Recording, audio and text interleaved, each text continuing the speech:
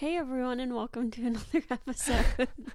Why are you laughing of Oh Jeremiah Talks? Because I could tell you snuck that in there because you could see me like rearing back to hit that intro out of the park. They don't know that. They don't know that. Welcome to another episode. Welcome to another episode of Oh Jeremiah Talks. This week we're super excited. We are talking to our friends, family, and friends, and we're gonna start things off by telling you who is sponsoring the show this week. Say what? Say what? We are sponsored this week by two different sponsors. The first is Thousand Faces. Tell us, Jeremiah. Tell them. I'm gonna tell them all about it. Go ahead. We love Thousand Faces. It is a coffee shop in Athens, Georgia. They are coffee roasters. They make amazing coffee. My favorite is the Dim Tutero. And we spent probably 30 minutes before the podcast talking about how much we love Dim Tutero, specifically with family and friends. We love coffee. We really do love coffee.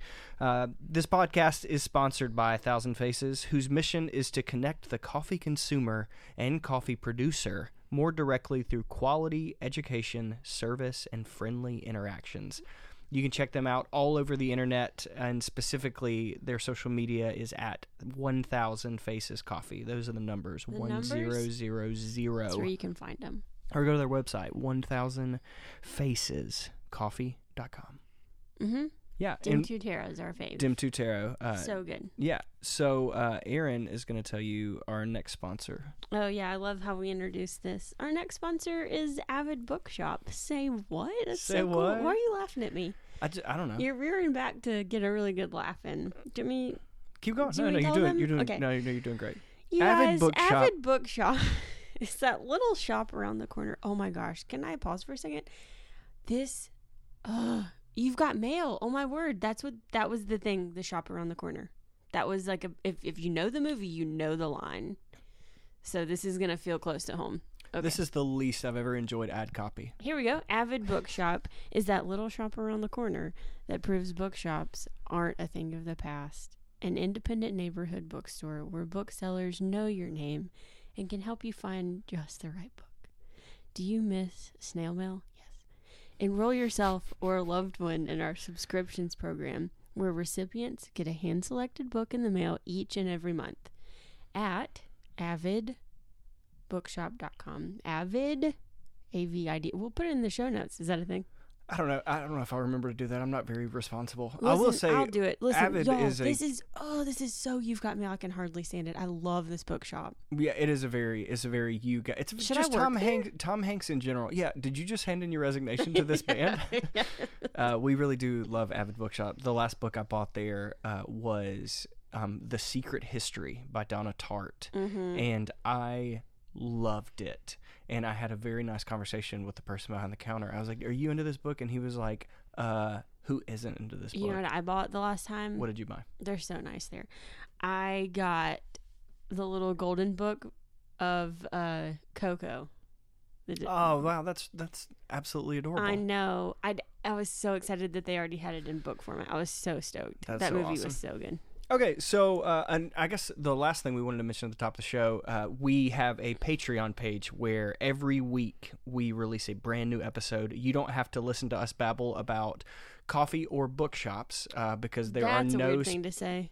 That's I there's guess no. it's not that weird. Yeah, there's no sponsors. There's no sponsors. It's just raw material. Just raw material. That's what but we're we trying put to it get together across. to make other things with Okay, it. great. Yeah. But we do a new episode every week, and this episode specifically, we do a Patreon exclusive Q&A with the band Family and Friends. So you submitted questions, we submitted answers to you. You did a little Q&A on Instagram, and all of those are going to be answered just for Patreon subscribers. Yeah, to be clear, $5 a month is what you can do. That's like the That's the low tier subscription to get the podcast. To get exclusive content from us. And there's a $10 one, and it's more music centric. We are a band that creates music, and our Patreon is going to be a new look into our new album and the process we do going into it.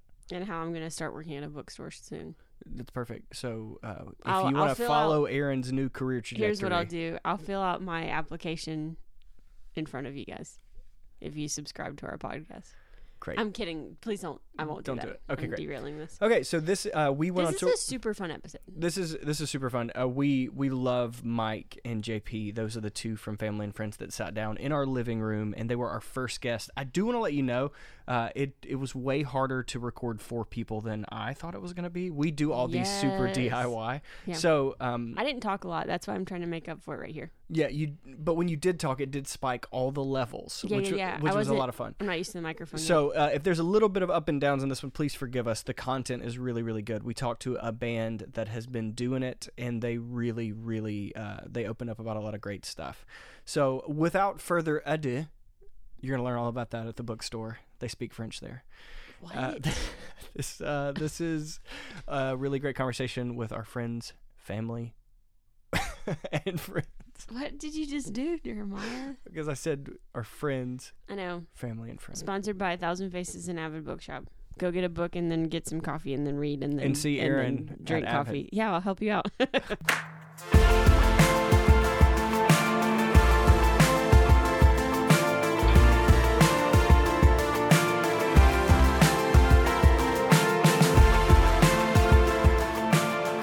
Our best friends, family, and friends are here. Here we are. What's up? What's up? My first question, since we're just getting started, is how many times when you walk on stage for a show do they make that really cheesy joke? Are you guys actually family and friends? Does that happen? Like, It happens in the interviews. does it really? Yeah, not Yeah. so much like when we actually get on stage, but almost every interview that we do. So you someone just asks did. us. You just Yeah, did. and off the bat too. But I, Yeah, First what? question And- on every podcast. but I Believe it or also not. but I also it's with the caveat of every time we walk up to a place, they go, "Hey, what's your name, Jeremiah?" Like, "Oh," and it's like that awkward thing of Yeah. like you have to pretend like it's the first time you've heard it, Right. Because you don't want to be mean to this guy that's like trying to be nice to you. Yeah, it definitely it doesn't happen as much walking onto a stage, but I know it happens in interviews definitely, and also when you're like when someone asks what band you're in and you say, "Oh, I'm playing Family and Friends," they're like, "Oh, cool.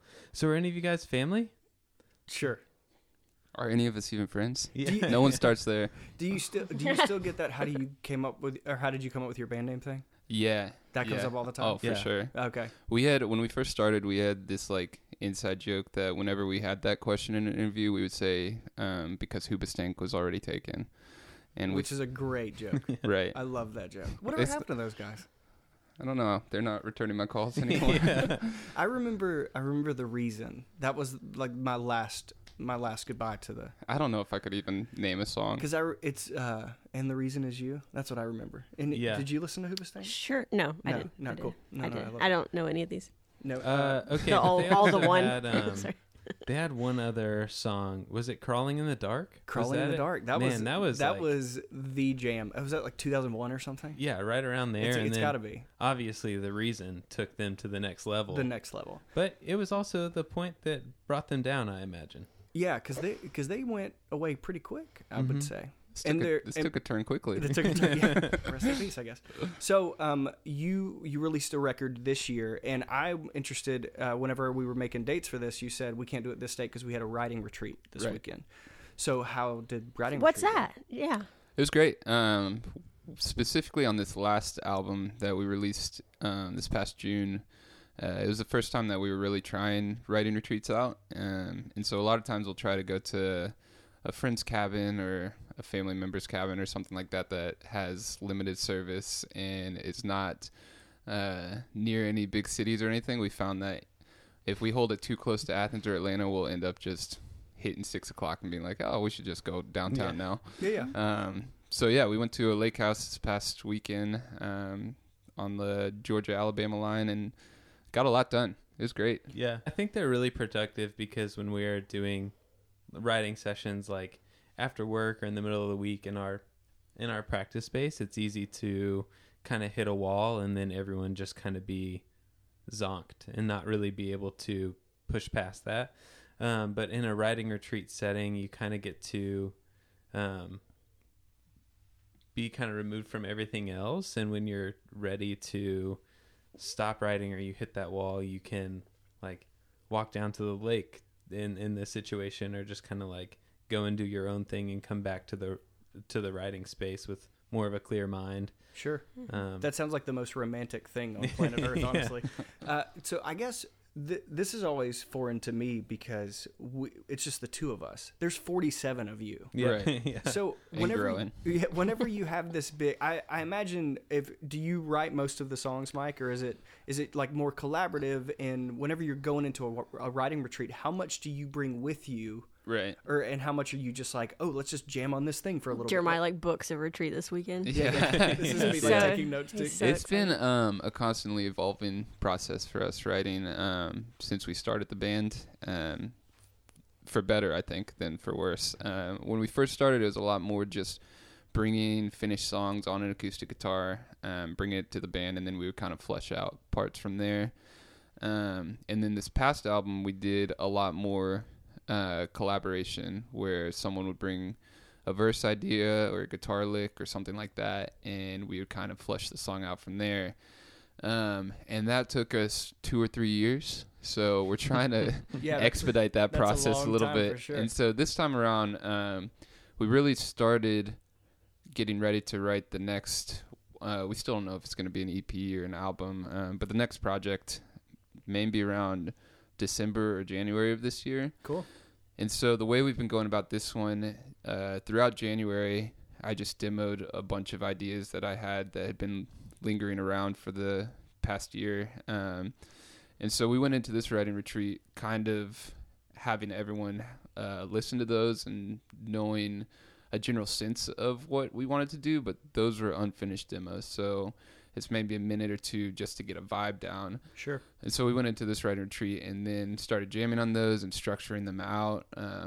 And so next part of the process, I think, is just going to be continuing to narrow in on all of that and making them into full-fledged songs.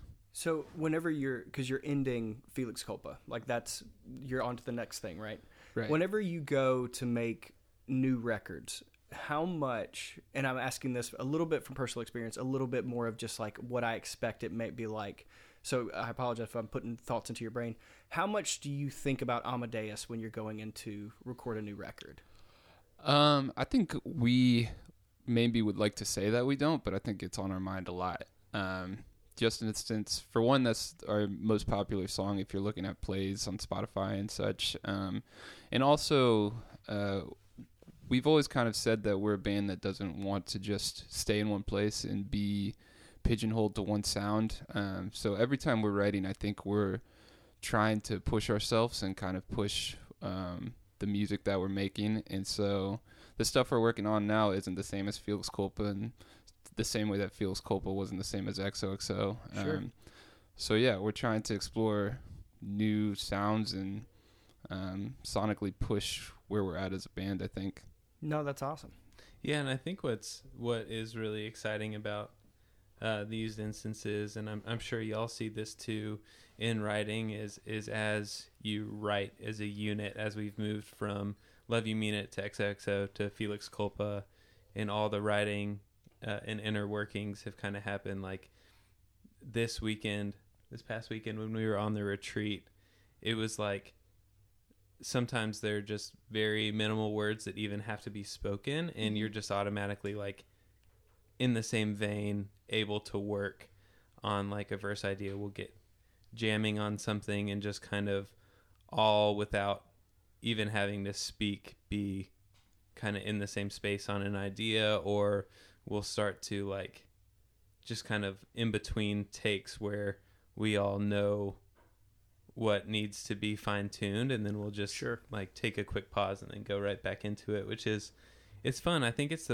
for me, it's easy to geek out about because it's kind of like the power of music, you know. It's like this great connector that binds us all, and we've given so many of the last years of our lives to pursuing it together, but then you see in a very tangible way just how closely you've become, because you don't even have to say anything, you just move through it. Yeah, cool. And I think I get, whenever we're writing for a new record, it's like for some reason I always attach like huge identities to what I'm working on. Like when you're working on a record, that's like saying this is who I was at this point in history. Right. And I think that gets in my, because I write like 90% of what we do just because I grew up writing songs and Aaron grew up in orchestras. Right. But for me, like I can ruin a song really quick by thinking the all the good stuff out of it. Right. Right. Like I can squash goodness with overthinking. Totally. Does that, and I feel like if you're playing with 47 people at a writing retreat, it's the collaboration is incredible, but there's also risk of everyone talking an idea to where like it stops being fun. Without a doubt. Oh, yeah. Without So a doubt. can you talk about, like, expand on that just a little bit? Yeah, I don't think it's a secret for any of the guys that I can get frustrated on that. Just Okay. because, you do bring in an idea and you've thought through it from all different angles, and there's a reason that you're bringing it. And it's really easy for first impressions to kind of ruin an idea before everyone's in the same mind space. So that's something I'll get a little pushy up front just to make sure that the idea is kind of at least getting to the point where I am hearing it in my head before we're quick to judge if it's good or not.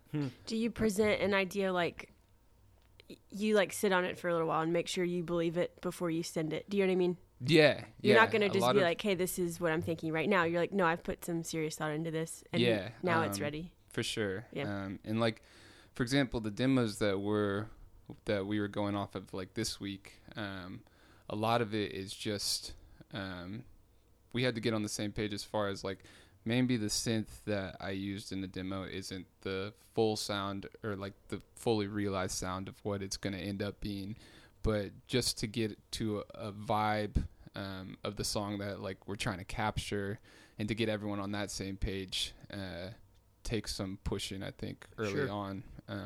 I have the bad habit of showing Erin 30 seconds after it came up. When she tells me she doesn't like it, it's like it was my masterpiece. Right. Yeah. That's how butthurt I get. Yeah. Oh, I'm on the same page. Okay, good. Well- So hearing you have restraint is admirable, but I show her every thought that I have. I say it out loud and I demand her attention. And when she Also, says, I'm just like, so I can't hide it.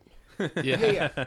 And it's like, and I guess, JP, I didn't mean to interrupt you there. No, I you're guess good. for me, like when you're doing these retreats with these people that you are literally your family now, like you've been in a band forever. That's as close as you're going to get to another person. Right. Right. So whenever you've got Ryan coming up and him saying something like, yeah, I just don't like that, you could probably take that personally super quick, right? Oh, yeah. Yeah, I think that we have gotten just from navigating these different writing processes and doing it over the years that we've gotten to a respectful and healthy kind of way to go about it, which isn't to say that people, specifically me, don't get butthurt all the time. Sure. But What does that look like? in terms of A healthy way to deliver. She's how getting advice. yeah, right, What's right. a good way to I deliver think you? it's just, I mean, it's like any relationship is communication and, just being respectful in, even if you don't like an idea, being able to talk it through and the person on the receiving end being, able to admit that maybe it wasn't the best idea to begin with. Right. So it's a give and take and kind of meeting in the middle, I think. Yeah, and We- I think that it also, it's like one of the most vulnerable situations that you can be in. For sure. Especially like bringing an idea that you've been working on for a long time, or like even just iterating where you think the idea should go. Like that's very vulnerable. It's a piece of you that you've worked on. It represents, kind of like what we were talking about prior, where it represents some kind of a timestamp of who you are, or your influences or whatever. And when I think that from growing over this writing process as a band, what we have kind of set out to do, and one of the reasons it takes us, or did take us a little longer, is because there's no point where we don't try out an idea. It's like if Wow. someone says like, oh, I think this should go into this, or I think this should happen A in the kazoo bridge. solo. And you're Yeah, like, yeah. all right, well, I guess we're going to do it. Guess we have to try it, and Yeah. we really do, and it definitely can be a little more time consuming, but I think that it just speaks up for the fact that everyone at the table has a voice. And I think That's a great idea. I Yeah. think that goes to what I think is your biggest success as a band is lasting this long without killing each other. Right. Because every person that we've ever played with, there's that instance of like, oh, well, I want this to be my thing now. Right. So if you're all throwing out ideas, how in the world do you keep the goal in mind of this is family and friends, this isn't your thing, this is our thing? Like, Yeah. how do you keep family at the center of that, I guess? It's just, I think that for one, everyone has just got it drilled into their mind at this point, but also just constantly reminding ourselves that, you know, we're all in it for the same reasons. And at the end of the day, we all want the song or the album or whatever it is to be the best version possible. So I know, like, a lot of these times in these writing retreats and writing environments, when someone does push back or they don't like the idea or something like that, you know, off the bat, I'll personally be like, well, damn it. Like, that's the best idea you've ever heard and you just don't know it yet. Yeah. But then eventually, after, you know, taking some time to reflect on it, we'll change it up and it makes it that much better most of the time. Sure. I think also it sounds like everyone feels heard, Yeah. and that's so important. Because, like, That's especially important for you. I mean, not Yeah. in this room, but like, I wasn't trying to make you mobbing, but, like, whoops. But, like, Let's flip this thing we around. also sorry. No, I was it's fine. We started doing this thing where, like, we had to see if pride was in the way, Yeah. and so we are like, okay, on a scale, we do this in marriage too, not that anyone wants that right now, but like, okay, how strongly do you care about this, 1 to 10? And then Right. usually pride can shove itself out of the way whenever you throw out a number, because you're like, because it's like, no, like, I'm a hard, like, 9, 10 on this, because I'm always impressed at how much our marriage interferes with our collaboration. Yeah. Because Yeah. I get butthurt Right, because I'm right. like, oh, you don't like the song because I didn't wash the dishes. Like, Right, I legitimately Right. think you're holding something against me. Oh, Yeah, and- what? Because I can't separate the two. No, I think that's true for us too, not, you know, in the marriage sense, but like the business side of it, every aspect. I don't know if your average listener that doesn't, you know, write music for a living or try to realizes how much relationships really are involved in the writing process. Really is just a, you know, byproduct of your relationships with the people that you're writing with, I think. 100%. Yeah, and I think pride and egos can really quickly come into it, because similarly, like you're talking about, there's this, like, well, this is the best guitar part I've ever written, like, 100%. and it's gonna look so cool when I'm playing it, you know, whatever. But, like, at the end of the day, it has to lend itself to the song. And what I think that we've learned over time, and what I hope we continue to learn, is that we're nothing but the sum of our parts, you know, Yeah. like, Because you can be right. It could be the best Yeah. guitar player on planet Earth. yeah. But if it doesn't fit, like, it's making the song worse. Yeah, and what I really love, I was listening to a thing about Local Natives writing Hummingbird, their second album, and they're one of our favorite bands. And what they did with Aaron Dessner, who produced it, is they had, like, similar to a game of poker, and throughout the recording process, they had a certain amount that they were willing to put in on a part. So if they were super passionate, they could go all in on this one idea, but then they had nothing else to give. They could obviously give input on, but, like, if there was a part they were super excited about, they could go all in. And similarly, like, as we were talking about, there's this idea that you want to continue to push, and their ideas or thoughts or songs that you think are just, like, the best thing. It's going to be the golden ticket, you know, but it does represent all of us, and there's a body behind that. It's all of our lives. And I think an important thing that we still continue to learn is just, like talking or love languages or anything, it's one, what we all bring to the table and our strengths, but also how each person is going to interact with a certain idea. And, like, I know in writing processes before, like, just specifically since it's us sitting here talking, like, if I pitch out an idea and Mike isn't automatically like, oh, that's it, like, let's roll with it, but sits back for a second and is just kind of, like, quiet, it's not so much that he doesn't like the idea as it is he's thinking about where that's going to fit. He's thinking about where it changes what he had in mind, and it's thinking about like where it will go next. Because he's bringing his own expectations into it too. Right, totally. So it's just kind of this constant game of like working together and kind of mitigating my expectation versus your expectation, and where they can meet or where they need to kind of it's not divulge, but there's a word I'm looking for that's like Intersect? No? yeah, we'll say it. Okay, Yeah, cool. intersect sounds so good. So- That kind of, while you were talking about that, made me think too. It's almost like you're discovering this whole entire new language too. Like just in our band, to express an idea, you know, over the years we've learned specific buzzwords, or even, you know, the way we talk with our hands or whatever it may be, to get everyone to a place where we're all seeing and recognizing the idea on the same wavelength. And I'm sure if we were to work with other bands, we would have to relearn that, or, you know, that language would change. But Sure. Yeah. it's like just relearning to communicate. Yeah. Yeah. I guess I hear all this, and I hear about like how complicated they're like.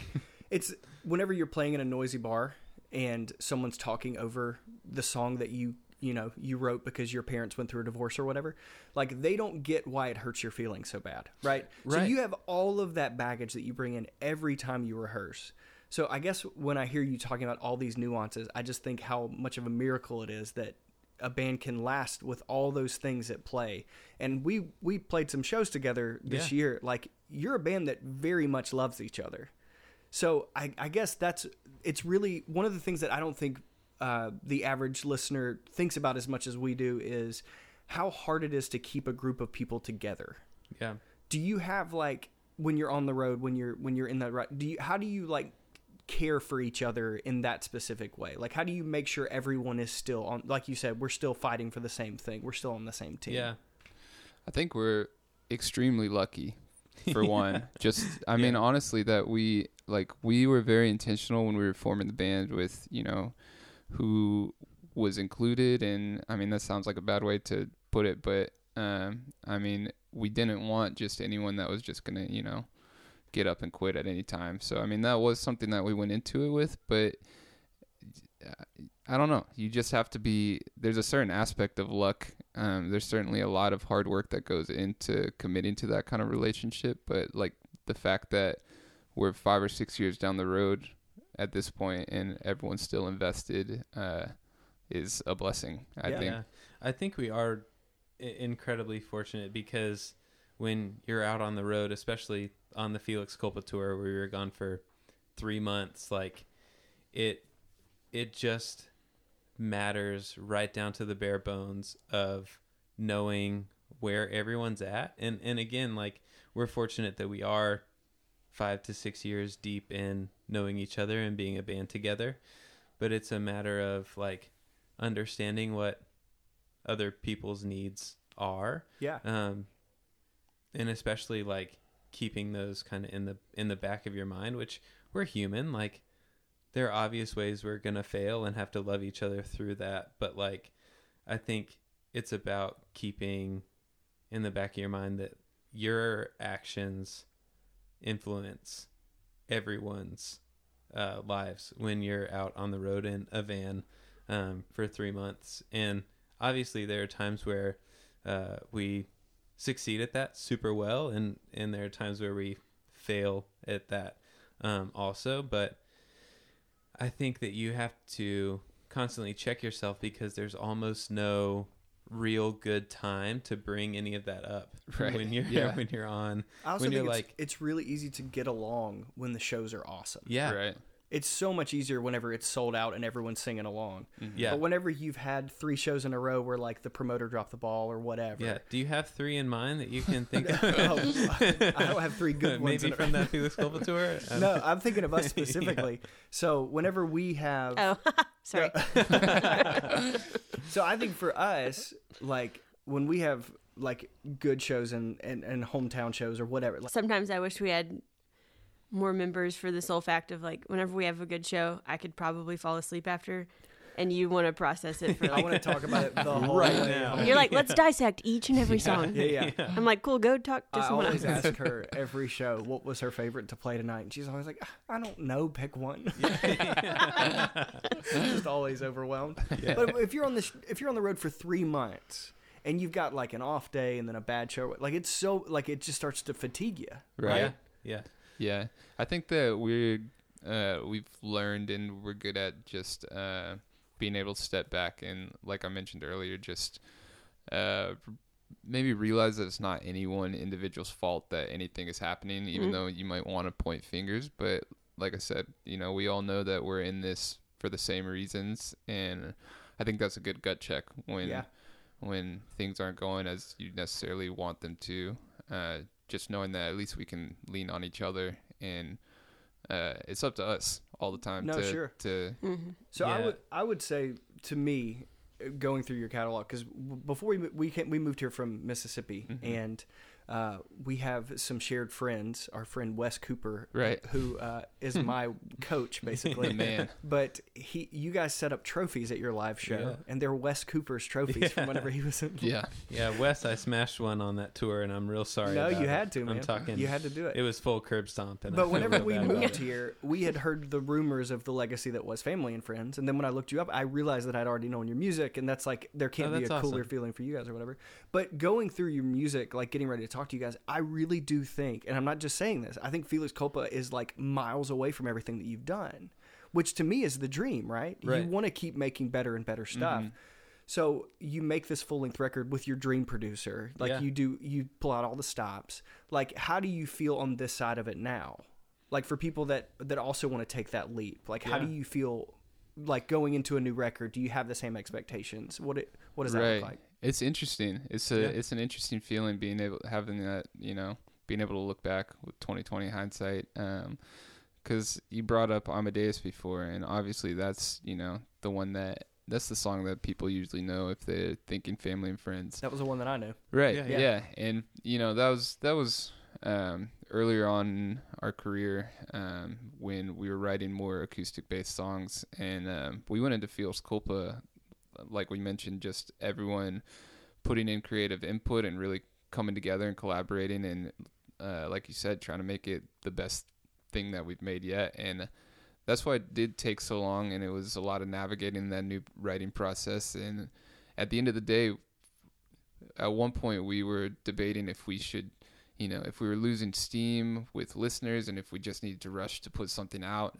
And we decided that no, we wanted to, at the end of the day, be able to put something out that we could sleep on and be proud of, that we had made. And it didn't have an Amadeus on it. It had some successful songs that hit some Spotify playlists, but nowhere near the success of Amadeus. So it's an interesting question, because I think we all feel very happy with the product we made, but it's not necessarily, I think, what we expected out of it. So I guess this is the question that I was secretly asking, and I didn't know I was even asking it. How do you define success as a creative Right. person? Because I would put Peaches way above like any song that is on the radio right now. So whenever, like, maybe the Spotify gods didn't put it where it needed to go, Right. but like when I pull up You Now, that's what I want to hear. Right. Yeah. So not that I'm obviously not that I'm the demon of success or whatever, but just as a creative, like when you listen to the magnificence that is that record, like it's hard to be like, well Amadeus only had 20 million streams or whatever, Right. like so that doesn't matter as much as Amadeus does. You know what I mean? Like how do you sift through those things? Right. I think there's a spectrum, for one, of what success really means to each person. I mean, obviously, being able to fully support all of ourselves off of this I would consider success. Yeah. Yeah. Which, fingers crossed that happens someday.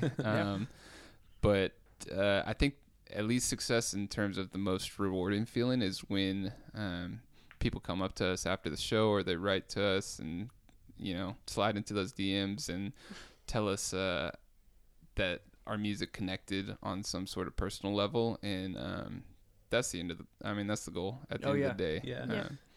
For me, just to kind of piggyback off that, like, I think that the success, because I'm super proud of Felix Culpa. I really am, and I think that there are when we set out to write it, we had a lot of like lofty ideas, and we've been told by almost everyone in the music industry that we needed to do a full length to really kind of like jump that next gap, and everyone who wants to invest in a band kind of outside of the band itself wants to see what happens when you write a full length. They want to see like that you can withstand that process, whatever. And so we set out our checklist of what we wanted, and I think a lot of that could have been anything from something that is really not so much a concept album, but makes sense front to back. That there's a journey there, that there's growth, that there's kind of like a dynamicism from peaks and valleys, that there's more to it than just a like surface level. And I think looking back on it, all of the checklists that we put out in my mind, I think we succeeded on hitting, and outside of where that happens, with where it lands on playlists or where it lands, it kind of in the public's eye. I think what is super important to me is that we were able to get all of us on that page to succeed in writing and in meeting all those checklists and coming to a goal and really making that come to fruition. And I think that piggybacking off of Mike as well, like what matters to me and the greatest compliment in the world is that in some way it would inspire someone else, or that we would write those songs and put those emotions into it, and someone else would find a better understanding of their life or their situation or the world as it is out of that, that someone was able to make more sense of the world because of what we put out. And that's just like, to me, the greatest success. And obviously it'd be really cool to be able to support our lives fully off of what we did. But I think there are 10,000-fold ways to look at the one situation in particular. But I think success can be defined for me in those ways, if that makes sense. Yeah. So it's funny. Every time I think of you guys, I think of this when we played New Orleans at Gaza Gaza. We went to get hot dogs before the show. Yeah. And there was a guy there that was just happened to be getting hot dogs before the show as well. Right. And he saw you guys as if he just discovered water-powered engines. Like he had just found the thing. And you were being very nice, and you're like, hey, why don't you join us for dinner or whatever. And then he leaned in to us, and he's like, so how do you know these guys? And we're like, we're actually opening the show. And he goes, are you just like crazy nervous opening for them? Because he was obsessed with you guys. Right. So like I got to see that firsthand, seeing those people just like upset, because you're not a band to like casually. Like no one has any business casually liking you. Thank you. Like Thank it is you. to me. It's that's the biggest compliment. well, I would say that it's hard being Aaron, or it's hard being me. I can't speak for Aaron. She's gonna fall asleep. No, I'm just kidding. I love her. She's still awake for the listener. She's still awake. No matter how close we get as friends, I'm gonna be your fan before that probably. Thank you. And I would say over any band, and I told you this every night as I was gushing over you, no band has a live show like that. So can we talk about your live show just a little bit? Can I say something really quick? Yeah, It's so true. Listen, this is terrible. Can I say it? You can I don't say know. it. No one knows what you're gonna say. A lot of times when we're on tour, I'm just like, do I have to watch the other band every night? Right. Sorry, that's a bad truth, but it's real. Right. I gladly watched y'all every night that we were with you. Thank you. Seriously, yeah. But We were there and we didn't see you in the crowd. That's awkward. Yeah. That's fine. And it was easy to single some people out. And Did I say physically? I meant. Were you the one booing every night? Sure. Just being transparent, I never think about the live show. Mm-hmm. What? No, no. I Wait, just like I've got to call you out on that. Okay. Yeah, I'm also going to call you out on that that. was very dramatic what I Yeah. said. Yeah. Whenever I think about my life in music, I just think about songs. That's how I define Okay. music that I make, right? And the live show. And Yeah, well, just to speak to that, like you don't come up with those looping parts and the harmonies that y'all do. Like, Sure. all of that comes from thinking about how to translate it to a live show. sure. So quit lying. Okay. Get I him, will JP. accept that, Yeah, and then I will please, swallow it that's in. good. JP, chill. But for me, though, if I walked up, never hearing your music, and I saw you play live, I was like, that is a band that was made for the stage, right? And your records are wonderful. No Thank one you. would deny that. Holy cow, your live show, though. So how many times Wait, did what you was the original question that I interrupted? I think I'm forming it currently. Yeah. Sorry about that. So Sorry. I remember whenever I was developing my celebrity crush on you, you had blood running down your face on Instagram from getting smacked in the Oh, face. that's I Was think that you? me. That was yeah, JP. Wow. So Some kind of love. some kind of love. So how many times do you have to get hit in the face with a guitar and do all this before that show gets to where it is? Like, how do you build a show like that? Well, after every single show that isn't a great performance, we hit each other in the face with guitars. That's and the that only way you're gonna learn. That took a baker's dozen, to be specific. I think a lot of it is just like the interaction with the audience. Like to start, our first show that we ever threw was a potluck party on 420 at our warehouse, the Chase Street warehouses. Oh, we And- help run a co-working space there. Oh yeah. Yeah, that's weird. Yeah. So what's there now? I haven't been back over there in a minute. We're where Amano used to What be. was it? Yeah. Okay, it was there's that big open spot. The tree room? Down from the tree room. Yeah, just down. So there's You the mean tree room. really and then- open? Okay. Yeah. got it's it. Got it. Wide open with a Sure. huge roof, like on one half of it. Okay. There's a That's CrossFit. down now. Huh? That fell down.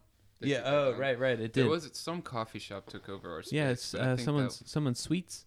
Oh, it's something sweet. No, I have no idea Yeah. what it's called. Yeah. So that's where our practice space was. Okay. And so we threw a big party. And Hey, we remind me, had. did you guys all go to UGA? all the guys, Okay. ended up going to UGA.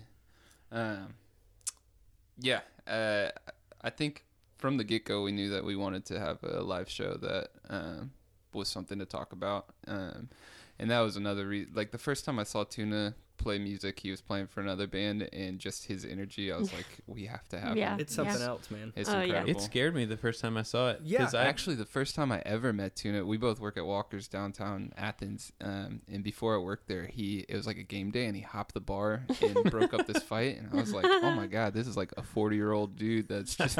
He It is. turns out he's not. He's the man, though. Yeah, So, he is. For me, I've always noticed that the most. This is a total like speculation, but like most of the killer musicians that are throwing their guitars around, they're like overcompensating for the fact that they're not all there instrumental. Tuna Right. can throw down. Oh, if he was yeah. standing perfectly still, he would be the most entertaining. bass But player. his Oh, yeah. dance moves are hilarious. yeah. Mhm. I They're my hugged him favorite. after one of the shows and immediately regretted it. Oh, yeah. He was That'll happen. so sweaty. Yeah, that happens. Sheesh. He is so to sweaty. all of us. But I think like I think the first practice where I ever saw that side of Tuna, because before we were rehearsing and like just running through the songs and kind of all standing in our respective areas, and Tuna was standing on his bass cab, and we got to like the part in Rust and Bone where it starts really picking up.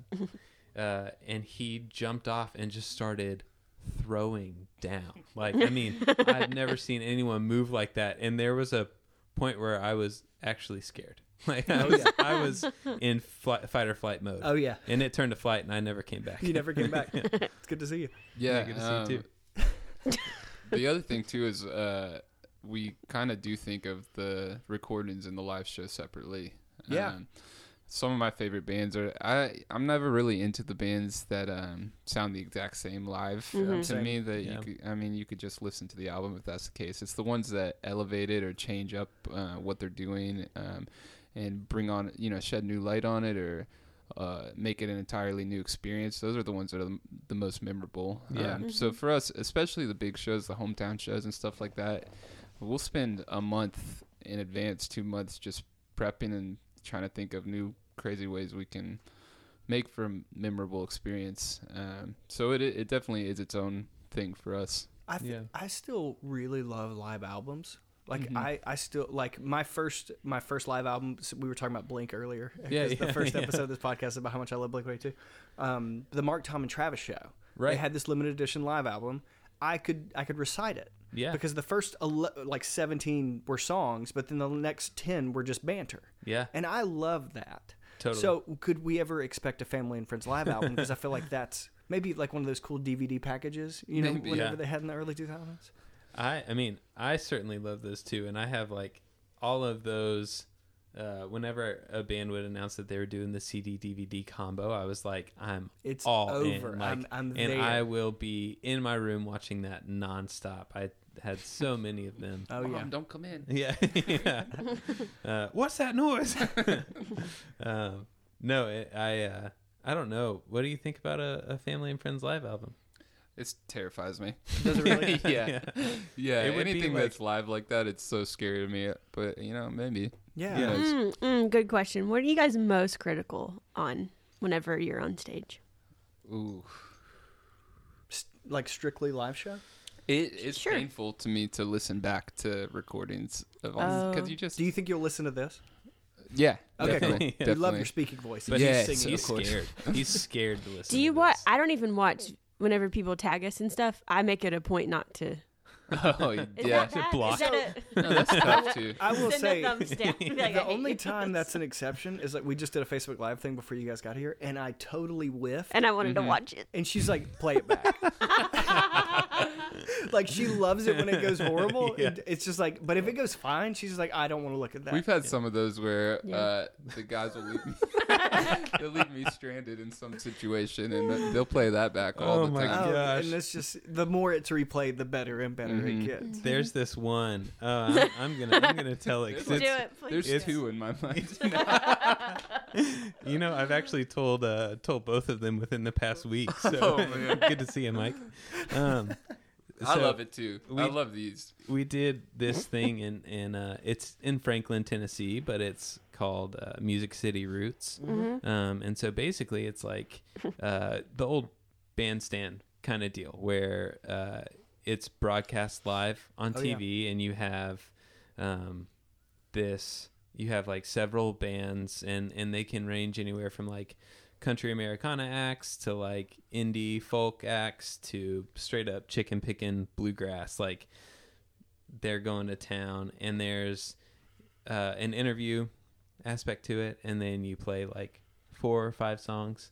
But it's also incredibly awkward because it's just a auditorium of people sitting, and Oh, and yeah. in between each song And they have just no idea what's about to happen to them. right, and Yeah. and they just sit back and they're like very very soft clapping, and you're like, okay. No one our age either. Yeah, it's a different demographic than we're used to, 100%. and similarly, they're ready to see like the country shredders get up there and chicken pick The chickens you were referring to. Yeah, Yeah. exactly. And so we're not that. And so, anyways, at the end of the night, they invite everyone on stage to get up, and they do this. They choose a song, they give it to you at the beginning of the show, and they give each person a verse to sing, and then everyone comes in on the chorus. This is Aaron's worst nightmare. Yeah, I just got nervous. It's wait, also wait. Can you go? My heart's Me pounding. too. it's Mike's worst nightmare Like also. any band that we go on tour with, no, I don't want to quote jam with you at the end. Right. Like, get off. Like, I'm not sorry. Okay. And so so they extend the offer to the whole band, and we politely declined so that Mike would have to go up there. And we're all standing at the merch table just losing our minds, cheering him on. It was so bad. It was. Do you remember the song? Oh wait, so you had to go by yourself? They left me stranded up there In by my sweet myself baby's with- arms? In my sweet baby's arms. Yeah, that was it. And I'm standing up there with like some, legends on the Nashville scene. Oh, yeah. And they're 70 years old. They've been jamming their whole lives. Yeah. And I don't have an instrument up there with me. Oh, so your hands don't know what to do I either? no, Yeah. they just started raising into the air. That sounds terrible. I was just like hitting my fist against my hand, I'm and they so were joking sorry. that it looked like I was trying to catch fly balls out in the outfield. Oh, was this like, so they called you out It's too? online, yeah. You can look it up. We will. Yeah. Oh, we will. And the other really, really funny thing is it was you could stream it online, right? And we had just prior won AthFest Band of the Year. Oh, wow. Which was incredibly exciting. What a high and then what a low. Yeah. Well, it was, I guess, Flagpole. Wait, Band did of they the Year post it? for AthFest? Oh, sorry. And as we're playing, all of our parents are watching, and a lot of like the diehards had it pulled up. Like Sure. some of our favorite fans in the world had it like streaming in their dorm room at Georgia College. Shout out to the joiners, but they my favorite thing that happened was Mike's mom was commenting and trying to say AthFest Band of the Year, but it kept autocorrecting to Atheist Band of the Year. And so there's just this message board where and she's trying to correct herself. Atheist Band of the Year. They just won Atheist Band of the Year. And I'm sure that like all the Christian colleges we've played and Young Life people were like, That we've got been flagged. Wait a duped. minute. It's good that they What? know now. Yeah, they got flagged. That's really funny. Sorry that you went through that though. They are worse. Sure.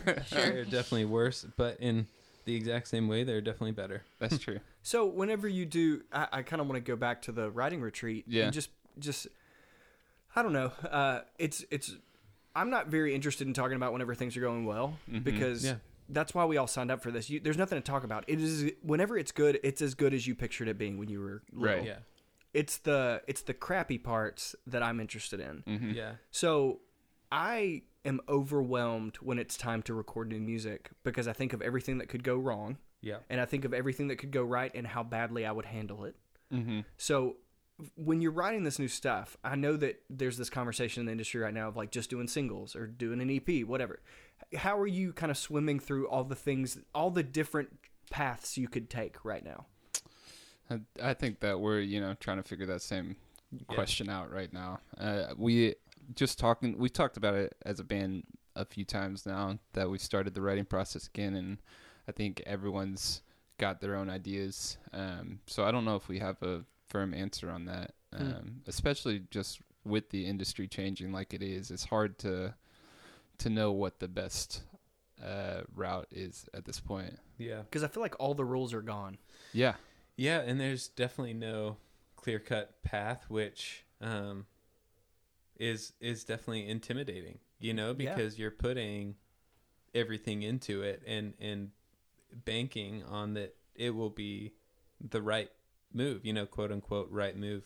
And I think that what we just try to keep reminding ourselves of is, at least what I have to keep reminding myself of, more so than anything, is like we just have to do what we find is true to us, and and again, that at the end of the day, when we look back on it, that we can be proud of the decision we made. And obviously there's like, no, I really want it to do well. Like I really want it to just be like that thing that pushes us to the next level, or like, if it's not pushes us to the next level, like skyrockets us to like just ultimate fame. Yeah. Right. But like, I think more than anything, it has to be what we believe is the right move for us. Right? Yeah.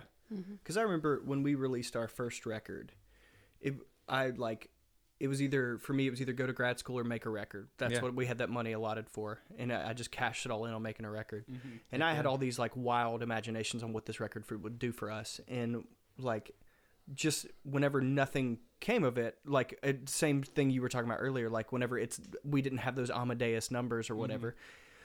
Like it just, you kind of spiral out of control. And then whenever we have success, I'm afraid we're going to be defined by that thing that we have success Right. by. So I guess I'm so neurotic that like I don't know how to celebrate. So how do you celebrate whenever things just go exactly like I got to hear about this New Year show Right. that I've like that. How do you not bring that show up in every conversation that you have? Right. You know what I mean? Well, that kind of going down a different answer, and then I'll circle back to that. Okay. But that did make me think, even when you put something out and you feel really good about it and it doesn't get the listens and the plays that you necessarily would like to see, it's also important, I think, to remind ourselves that, that doesn't mean that it's not what you thought it was. Sure. Yeah. It's just, there's so many bands out there making music, and it's such a saturated industry to be in that it's really hard to make people care and listen to music, and that doesn't change how the music that either of our bands make or anything like that. So that's always important to at least remind myself of. But yeah, the New Year show, going down that route. So it's Variety, yeah, Variety Playhouse which in is Atlanta. a killer room. Yeah, It's great. we had played there once, and that was one of those venues that's just a dream come true. Yeah. It's easy to forget, that we're kind of living the dream right now, because that's a venue that I grew up going to, and I remember when we started the band, the Georgia Theater in Athens was like, that was a bucket list venue for us to play. Yeah. Right. Totally. And now you're just a household name. But really? I don't what know about household that. have you been talking to? Yeah. We Still- just say it all the time in our apartment. It's still in our bucket.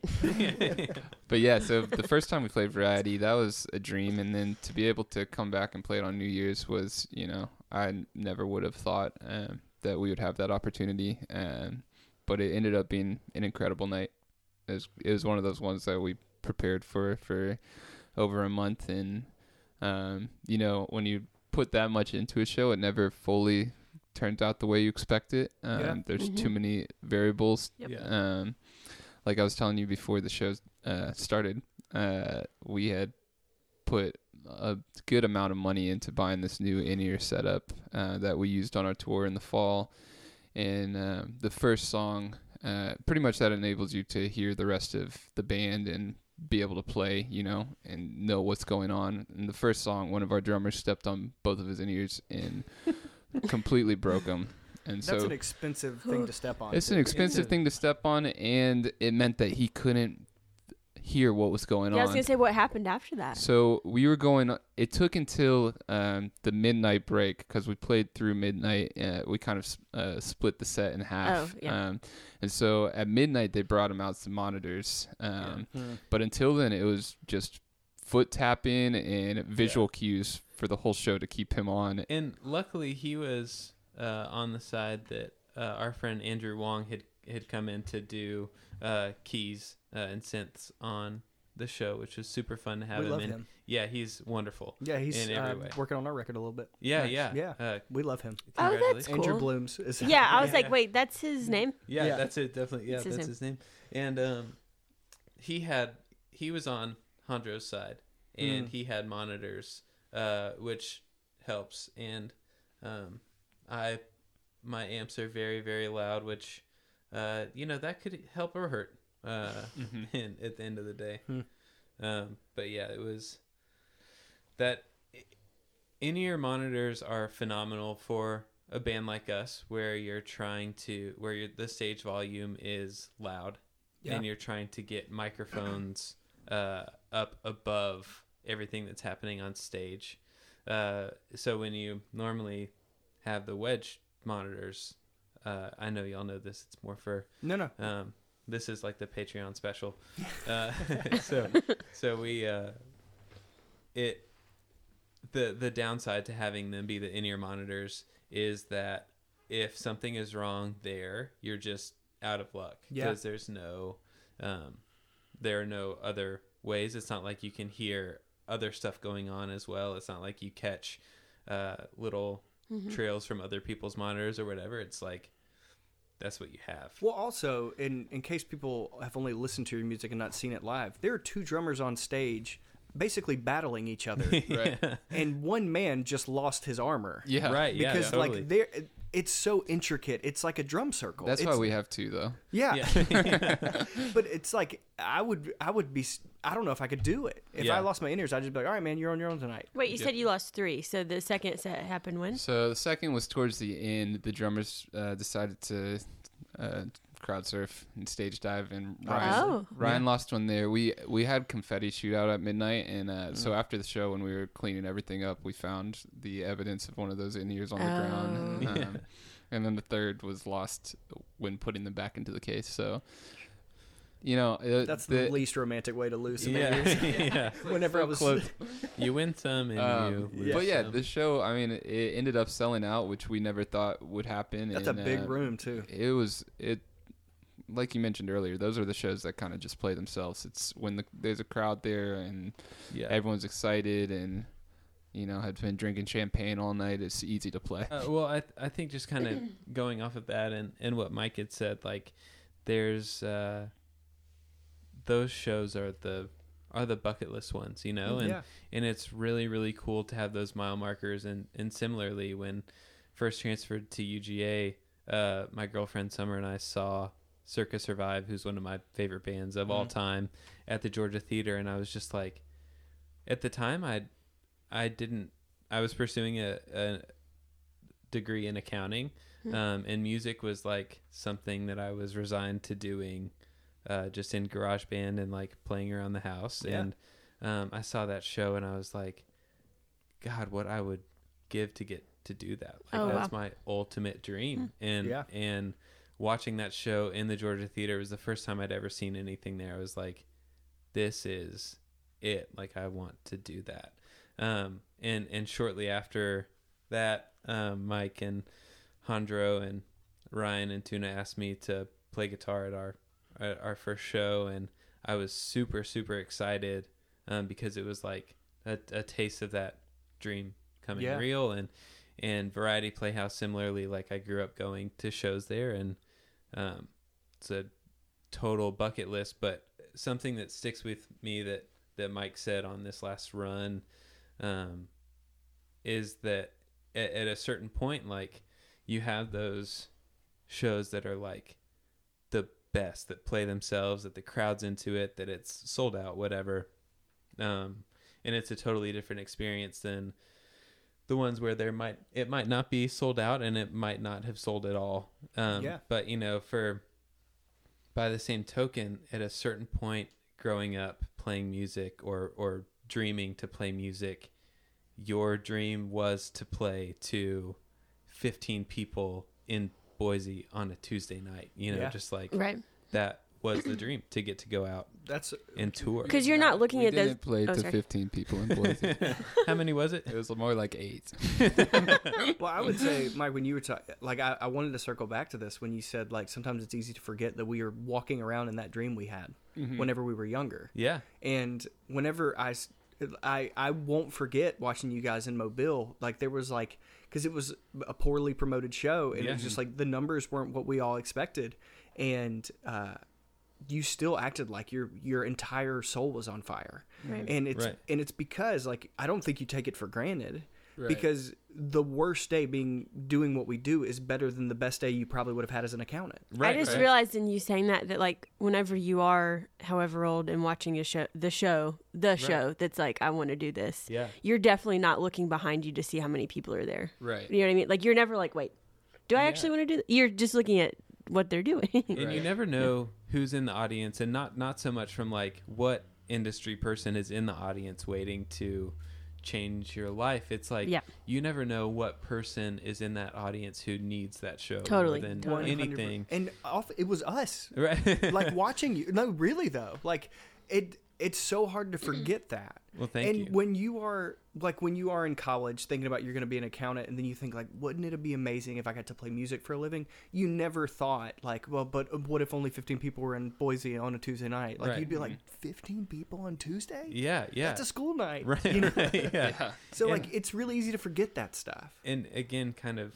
drawing it back, connecting to like something that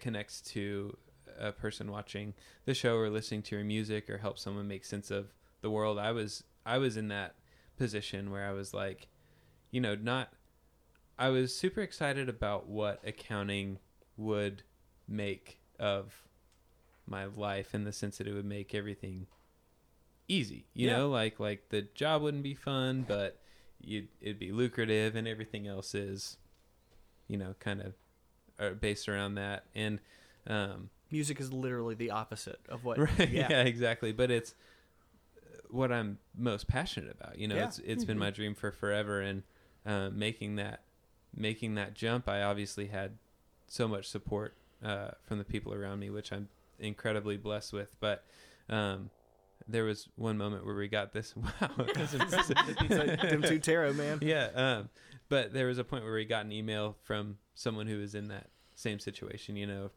Her parents were pushing her to pursue like a degree in business, and she didn't want to do it, and she really wanted to make art. And the way that it came across was like our music helped her commit to pursuing her passion.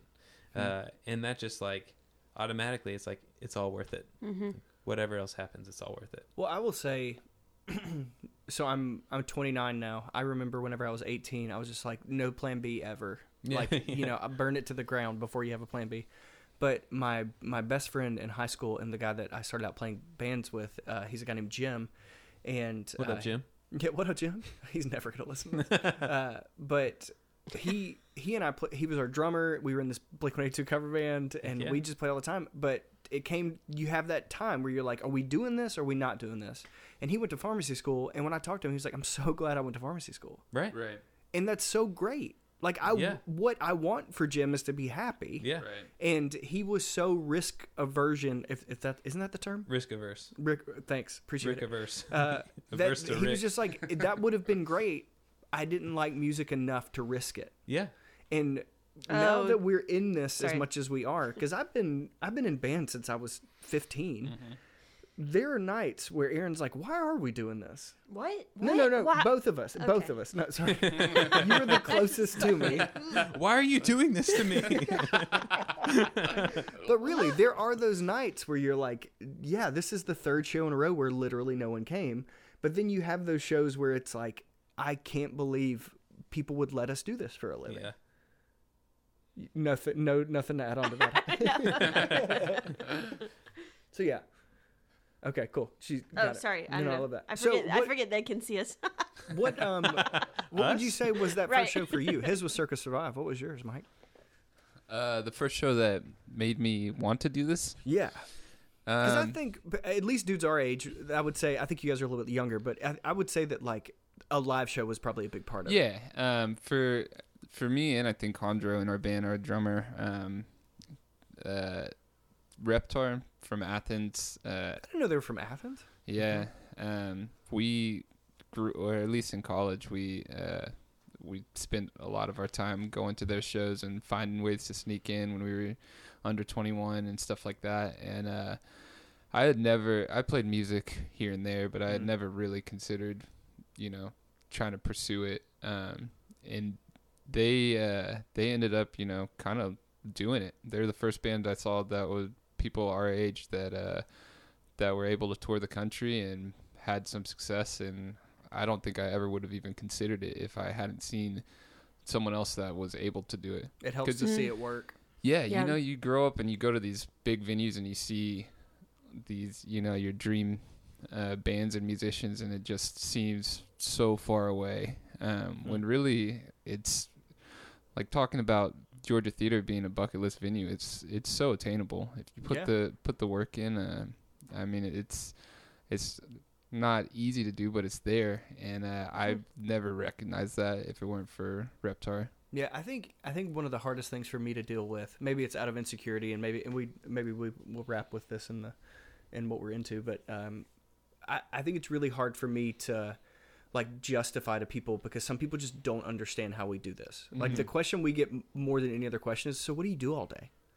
And I know they're just like, so, but what do you do like for a living? Mm-hmm. yeah, Right, yeah. Why does that always feel like a punch? Yeah, Do you know what I mean? Oh, Yeah. for sure. People don't understand why we practice. Our friends, they'll be doing Oh, no. something. They'll be like, "You guys have been playing forever. Why do you need to practice?" Yeah. I guess that's the same as like, oh, if you know one cover song, you know all of them. Mm-hmm. No, Yeah, totally. one time we got booked to play this wedding, and they were like, we want O Jeremiah to play this wedding. Whatever you want to play this wedding. Mm-hmm. This was this is like 4 years ago or something. But And we're- also, but we're like, oh, that sounds great. Yeah. And they're like, yeah, just whatever. And then so the wedding's on Saturday. The Monday leading up to it, they're like, hey, can we send you a few songs? Like, we just want it for the wedding. We're like, it's the week of. Are you serious? we didn't have a contract back then. We didn't have a contract back then. Right. Yeah. But they sent us 88 songs to learn Oh. the Monday before the wedding. Oh my gosh. Yeah, that's what a few is. Yeah. Wow. Yeah. Yeah, I'm always Including, what is that? Uptown Funk was on the list. Nice. So you For want this sure, right? indie duo? Okay. Yeah. Guilty pleasure though. I'm No, a no, big it's no. great Bruno Mars too. fan. But, like, Don't get me wrong. Have you seen us? Yeah. Yeah. Doesn't make any I sense. see you right now, and I want you guys to play Uptown Funk too. Okay, so Wait. go ahead. Yeah. We forgot. That's okay. There's a lot of unanswered stuff, but that's okay. Yeah. What did we not answer? I forgot where we were going in general. Well, Well, But no. Like you said something. I just want to know what the show that they saw, and they were talking about Reptar. Yeah, that's fine. Never mind. Sorry. No, okay, cool. That was neat. I haven't really been. So what? Just woke up. as we're wrapping up, what is something that you're both super into right now? JP, take it away. oh man, thank you Oh, so nice, much for, for this. I think He was that so ready to say that. I think that's something that I'm really into right now. God, I want it to be a cool answer. It doesn't you have know? to be. But, I think the terrible ones are even better. yeah, something that I've been super into lately is this YouTube series called Hot Ones. Nice. Oh, is that where they eat the chicken wings? Yeah. Okay, cool. And so Summer and I have been watching that a lot lately, and it's just like it's fun because the interviewer Sean is really really great at asking super interesting questions that people would necessarily think of, and it also is super humanizing in the sense that he's interviewing these great celebrities, and you realize that like they are human. Wait, what is it? I missed that. Yeah, so it's this series on YouTube Yeah. where this guy interviews celebrities, and he asks a question every time they eat a wing, and there are 10 Oh. wings, and they rank from like Tabasco to like Right. the hottest hot sauce Oh, in the that's world. a great idea. And it's Is it? really fun, and I think that most of these people that he interviews have been in the situation where not only people are probably asking them like, why are you doing what you're doing, what do you do for a living, and even to the point where they're kind of checking with themselves like, why am I doing this, Yeah. what, and so yeah, that's been a really fun, like, there are, I don't know, like 7 or 8 seasons of it. Yeah. And it's just really, really fun to like wind down a day watching that. So, Yeah. That's I'll cool. stick I'll with check that out. No, that's a good one. That's a good one. Coffee's always, that's right. Yeah. That's when I think you That came gave me- up. You come up on one of the next episodes of our show. About Because- self-care. We talked about self care, and I was like, my friend JP and coffee. Like you came up like really early Heck on. yeah, heck yeah. You That didn't. gave me- yeah, no, I'm used to it. That gave me some time to think of my Yeah, answer. so what though. I was also Yes. going to go off on was a little bit of, one of my guilty pleasures is reality TV, and I've been really into some shitty TV lately. So let's talk about it. Okay, so this So- is where Aaron What's wakes up? up. yeah. So our household is a big bachelor household right now. Sure. And the one that I'm actually really into right now that I spend my days waiting till I can get home and watch is Vanderpump Rules. I'm going through. And there are a lot of episodes. My God, I feel like I've been I know. watching for like a month and I'm on season 2. But I'll get home and It's the greatest thing I've ever heard. I literally will go out. Yeah. I'll go downtown, get home at like 2, and pour myself a glass of wine and start watching some Yeah, Vanderpump. heck yeah. Yeah, you do. Man, if we don't have a TV, but if we are ever in a hotel, I will be in there with Bravo on. Our best show Oh, yeah. for, Oh, I love for Bravo. Aaron of Big all fan. time. We Real played- Housewives of Orange County is my favorite. Ooh, I haven't gotten into that one yet. No, wait, Beverly Hills is what I meant because that's Mhm. what Vanderpump came Yeah, on. yeah. We Well, I played guess- this show in Fayetteville, and the show was in a hotel lobby, It was and they Uh-huh. comped us a So hotel. great. Oh, yes. And Aaron is super introverted, if you can't Uh-huh. tell by the everything about her. Sorry, John Mulaney bit. Whoa, whoa. That's my friend. But so I love the part at the end where you're like meeting people and like Right. just chumming up. But Erin, in the middle of talking to someone after, she goes, "Oh my gosh, I can just go up to my room." And the person she was talking to was like, "Yeah, okay." And Erin was like, "Okay," and then just left And then I left. and just bailed so hard. And I came think I up probably 3 hours later, Yeah. and she is in like comically gigantic. The blankets, Pillows? yeah, Oh. pillows and blankets. Like she's in a cloud of blankets. I'm dressed in watching pillows. Bravo. Yeah. And she's like, No, "I'm wait. in heaven." Let's talk about why it's so good. So, like, yeah. it's Let's like, talk about that. It's like, for some reason, their drama is just so ridiculous. Yeah. And, like, it's like watching conflict that I don't have to worry about. right? Yeah, I And think it's it's just it's so mindless entertaining. that it's. I mean, it's it's Yes. great. One time I was in the middle of tax season a couple years ago, and my friend gave me a key to her house, and she was like, "Why don't you go watch Bravo whenever you're doing that?" And I was like, "Done." Yeah. Mm-hmm, That's great. Yeah. Okay, guys. I feel like. Did you get was everything exciting. said you needed said? What are y'all super into? Oh, what right are Oh, now? that's a Come great on. question. Nothing. Thank you. Nothing. I just came up with it. No. I would say the thing I'm super into right now are all things Jake Johnson. Do you know who that is? Jack Johnson? Jake Johnson. I'm okay. Well, let's talk about Jack Johnson instead. Jack Johnson's coming up. I saw Jack Johnson in Bonner. He replaced a band at Bonnaroo one year. I think I was at that one too. Were you at that one Yeah. too? It He was just, the like, surfed sleepiest up concert to- I've ever been to. Oh yeah. Oh yeah. Like I've never smoked weed before, Uh-huh. but I know those dudes. That was like the best show Right, that you could right, ever just like light up to. Yeah. Back to what? What? Okay, so Jake Johnson, Yeah. the Johnson I'm talking about, he's Nick from New Girl, Oh yeah. but he is also Peter B. Parker in the new Spider-Man movie. Oh yeah. Have you seen the new Spider-Man? No, I haven't. Okay, it was my favorite movie of the year, and I don't like Wow. superhero movies. Yeah. So Jake Johnson, it's like an animated movie, but it is from the moment you sit down in your seat, it is like a thrill ride the whole time. Yeah. It is so fun, and I think Jake Johnson himself is a really great famous person.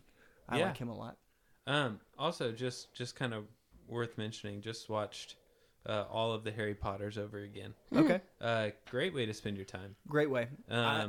The fifth book was I was a Harry Potter kid, like because I grew up to be Voldemort. I look exactly like him. Yeah. But fifth book, my least favorite. Fifth movie, my favorite movie. Whoa. Interesting. Interesting. Crazy how that happens. Yeah, because that was like a really dark book It was. Yeah. for And 16-year-olds or whatever. is that where, at some point, they got a new director, on the series? It's got to be the third one because one I and think two so. are like Yeah, I think Spielberg it is. movies, Right. Right. Yeah. and then they gets three, and it's just like real Harry Potter movies. Yeah. Like they get dark and edgy. yeah. Babe, what are you super into? Yeah, I don't know. I'm like trying really. I didn't know I would have to answer today. Yeah. Can you tell? Yeah. Can you maybe tell them something? But don't be like. I mean, you can go like Real Housewives honest, but like not like. Okay, something super honest that I think that you're super into. Do you want to text me first? It's fine. Go ahead. What is it? What am I into? Maybe nothing. Nothing. You were spiraling. Come on. I would say you're. I don't want to.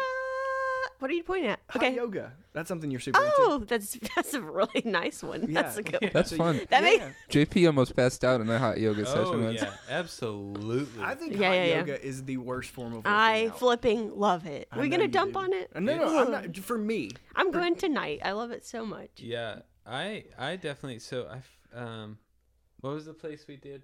Fuel. Not Fuel. Okay. Yeah, maybe Who's that? Bikram yoga. It just like we.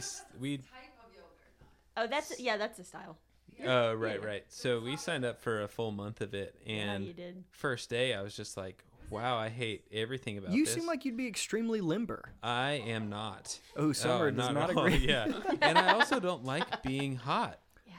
So- well, that's like what you paid for, yeah, bud. yeah, exactly. And I didn't realize, and I was about to pass out, and What happened?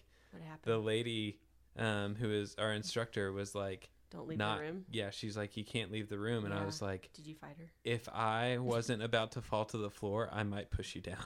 But Yeah. instead, she was like, just lay down on your mat, and I was like, that doesn't solve the issue. I need Right. out.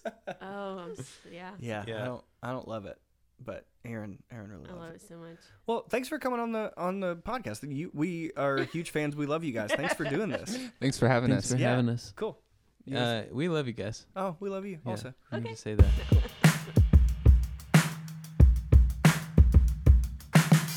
All of my pretty friends moved to Los Angeles, and now they only visit in my TV screen.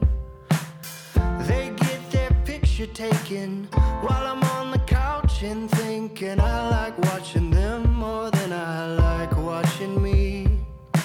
I hear all the girls in LA get their wings on Ventura Freeway, and they're so pretty. They just float up into space. My GPS says paradise is some hotel off the 405 where no one sleeps, and they shower in champagne. I'm gonna find some kind of heaven, even if it kills me. I'm gonna find some kind of heaven, even if it kills me.